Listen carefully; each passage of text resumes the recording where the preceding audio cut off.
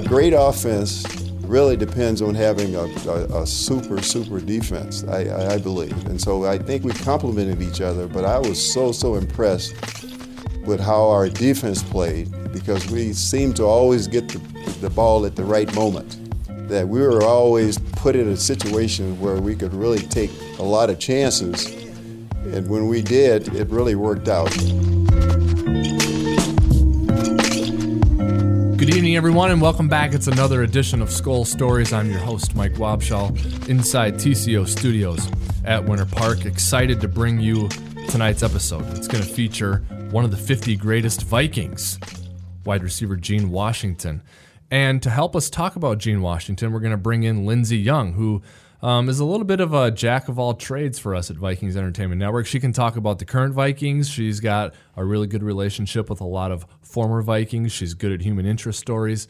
She can do a little bit of it all. So we're going to bring her in a moment to talk about Gene Washington and then bring you a conversation we got to have with Gene Washington. But first, your current Minnesota Vikings, they're on a roll right now, everyone. They're 5-2, leaders of the NFC North, their most recent victory over the Baltimore Ravens at US Bank Stadium in a game dominated by the defense. Of course, the Vikings have one of the best, if not the best defense in the NFL. And when they're at home, they're even better, surrendering only 15.2 points per game at US Bank Stadium. The Vikings had a very home-heavy schedule in the first half of the season, and they took advantage by starting 5-2. Now, they do the opposite of play at home. They go on the road across the Atlantic Ocean to London to play the Cleveland Browns. More on that later on throughout the week right here on FM 100.3 KFAN. But for now, we want to talk about some Vikings history. It's going to feature Gene Washington. He's our guest tonight on Skull Stories. Before we get to him, it's Lindsey Young who's going to join us right now. Lindsey, you had this conversation with Gene Washington, who, by the way, when he came out of Michigan State for the Vikings, part of, I don't know, let's not call it the best draft class in Vikings history because we don't want to criticize or critique other really good ones. No, but it was up there. Yeah, I mean, let's see. So we have Alan Page, Gene Washington, and Clinton Jones all in the first round. Right. And then Bobby Bryant. Bobby Bryant came as well. So, I mean, pretty good. Look at those guys and the impact that they made over the years. It's incredible. All right. You guys had a great conversation with Gene. We're going to get to it right now, everyone. Here is one of the 50 greatest Vikings of all time, Gene Washington, chatting with the Vikings Entertainment Network. Gene, thanks so much for joining us today.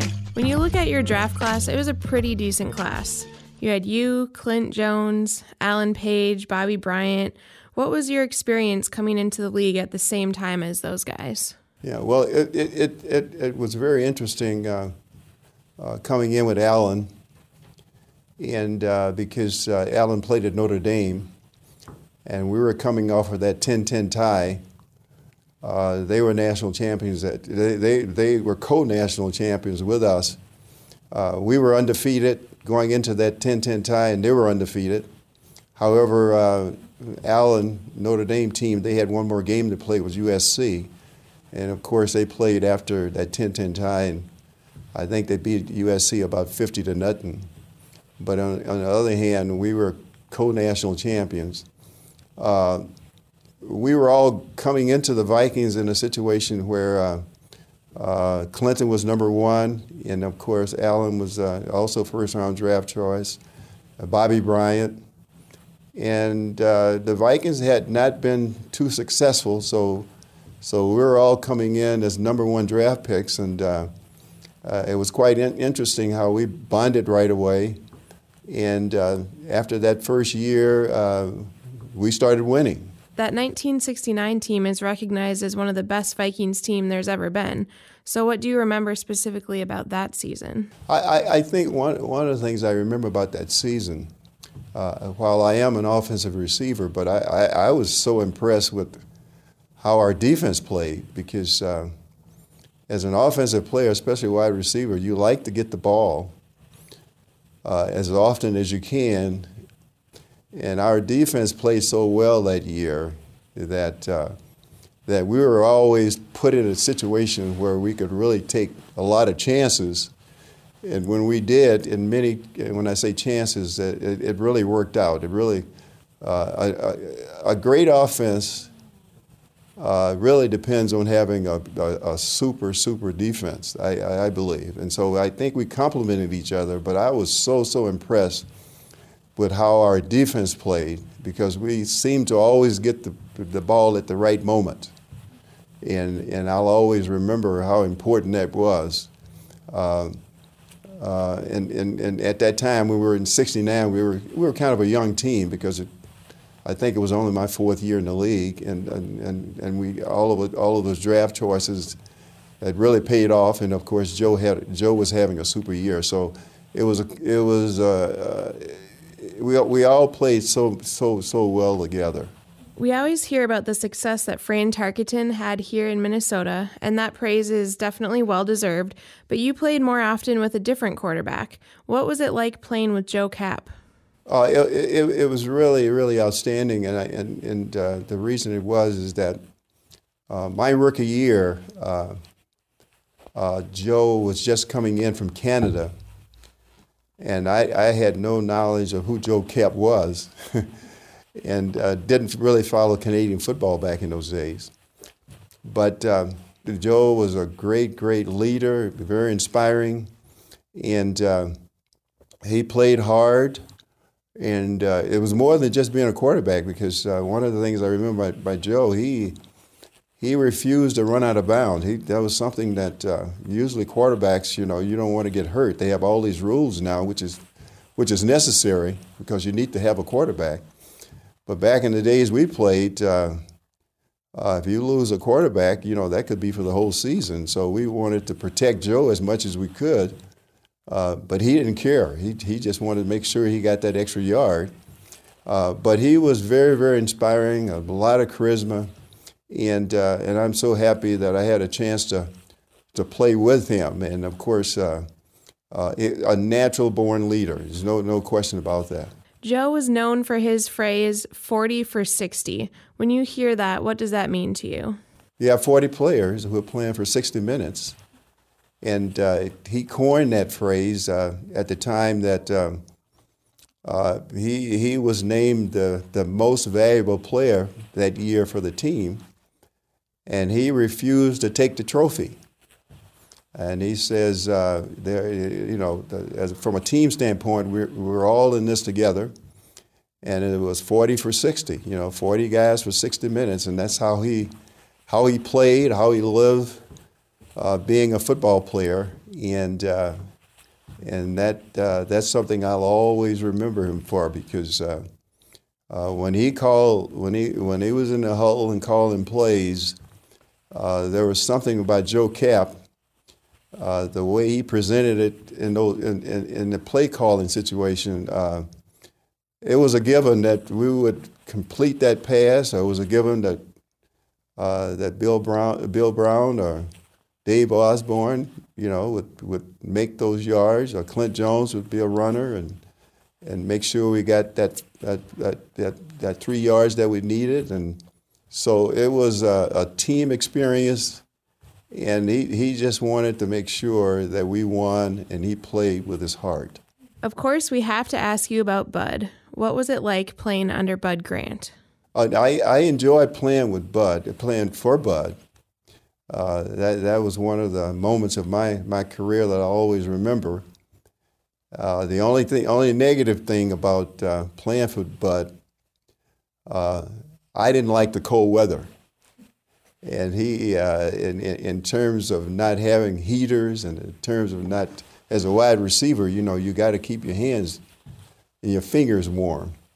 But from a coaching standpoint, and the coaching staff that we had with Bernsey, Bernsey was our offensive coordinator. I think they worked so well together, and Bud was really in tune and pulling us all together as a team.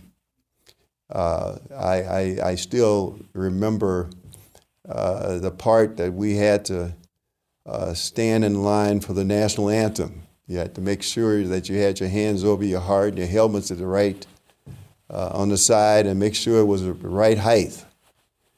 And but he was one of the best coaches in the National Football League.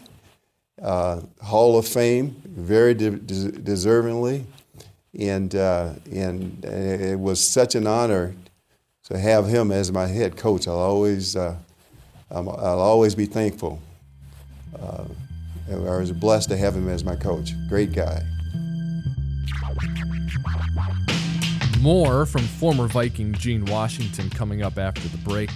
Before we go to break, a programming note to tell you about another former Viking. It's Jim Kleinsasser. He joins host Mike Mussman, and you should too. They will be at the new Poor Richards in Apple Valley on Thursday at 5:30 p.m.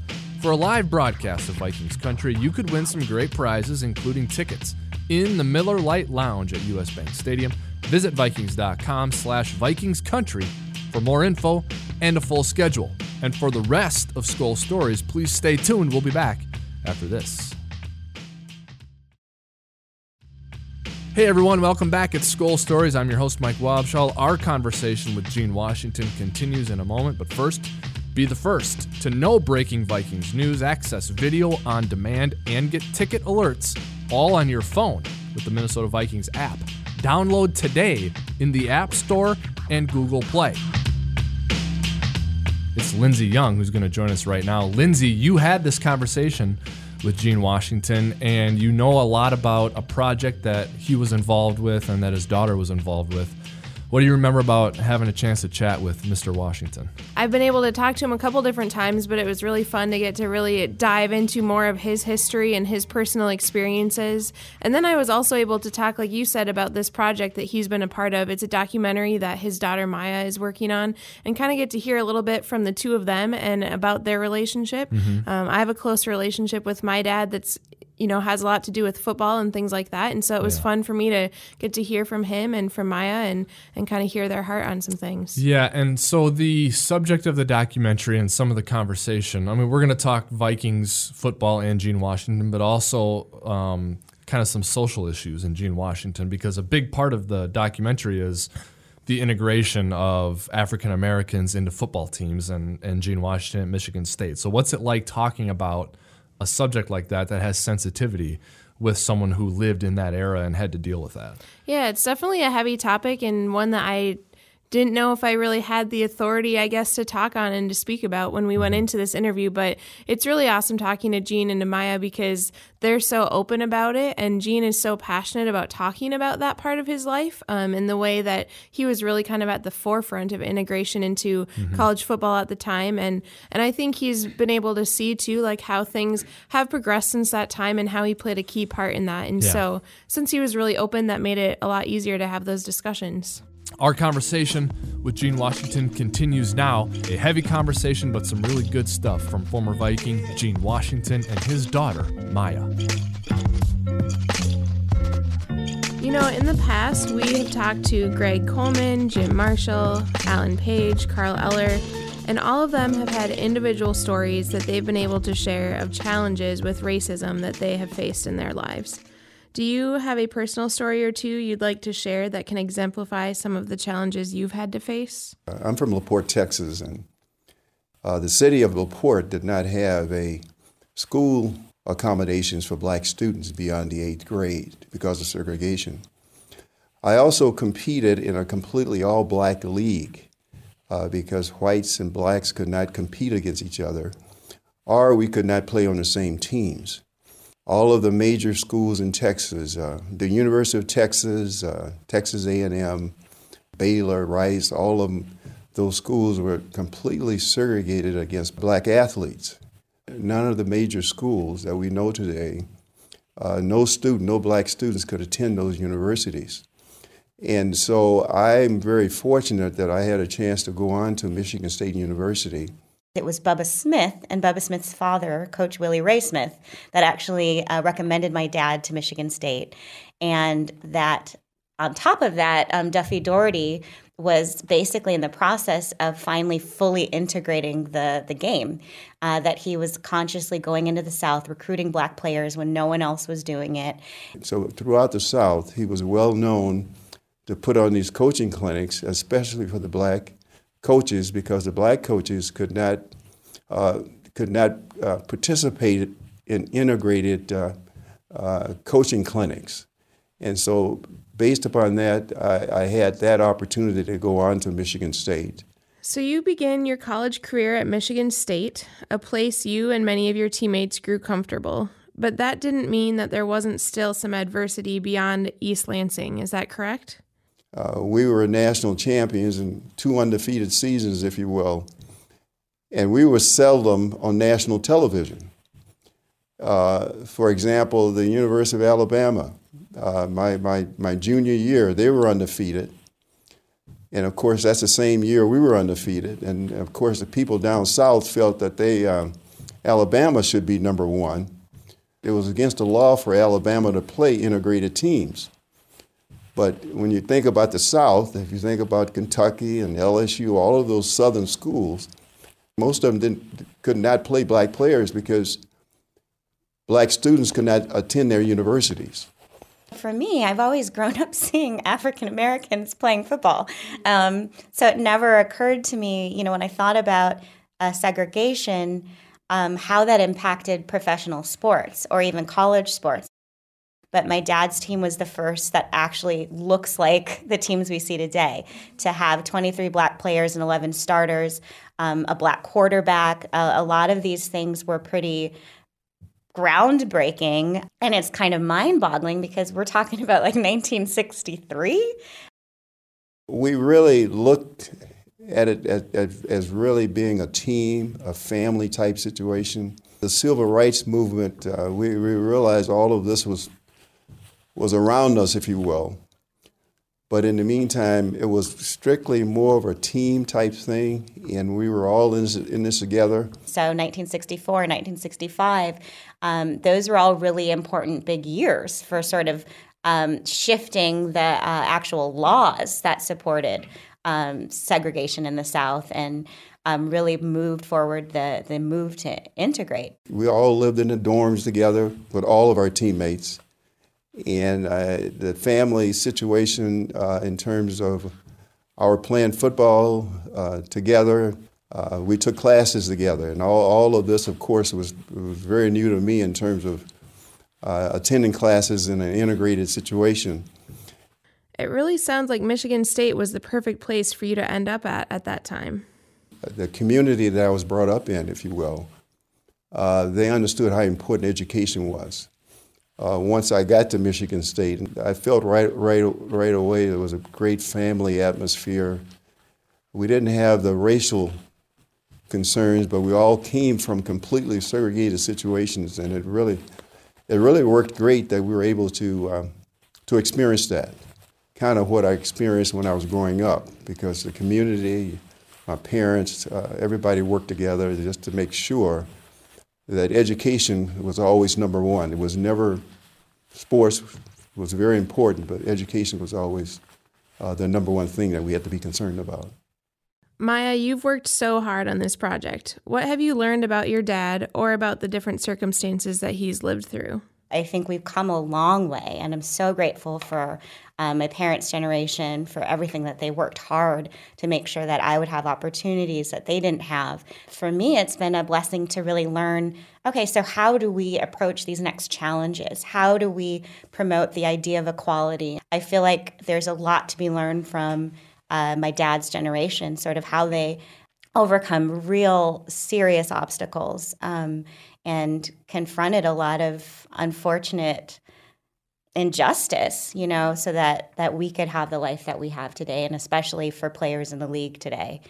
I've been able to learn a lot about Maya, my daughter, in terms of how hard she's been working at this over these years, and she recognized my background, my contribution coming out of that completely segregated situation. And when I share stories with her in terms of how demeaning it was to be in segregation. It's such a gift, and I'm so grateful not only that my dad and I got to have this really special time to grow in our relationship as a father and daughter, but to know that from a historical standpoint, this will be documented for future generations.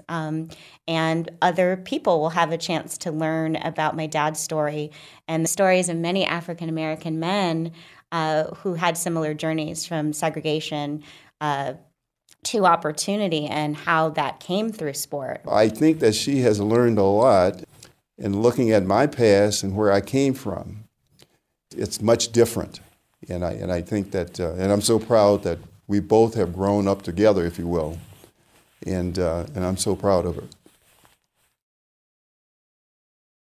And then how can people learn more about or support the project that you're working on? So if people are interested in supporting us, which we'd love, they can check out our website, redcedarmovie.com. And there's information on the film itself, a link to donate if you'd like to support our journey, as well as an opportunity to sign up on our mailing list. So that's a great way to get plugged in. We're also on Facebook and Twitter, so you can find us through the website as well. And the film is called Through the Banks of the Red Cedar. All right, so a really cool in-depth conversation with Jean Washington about football and family, and actually that's one of the NFL's taglines, football is family. And so with Jean Washington and Maya Lindsay, we have an example of a father and daughter enriching their relationship over sports, and I know you have that with your father as well, so you value that relationship.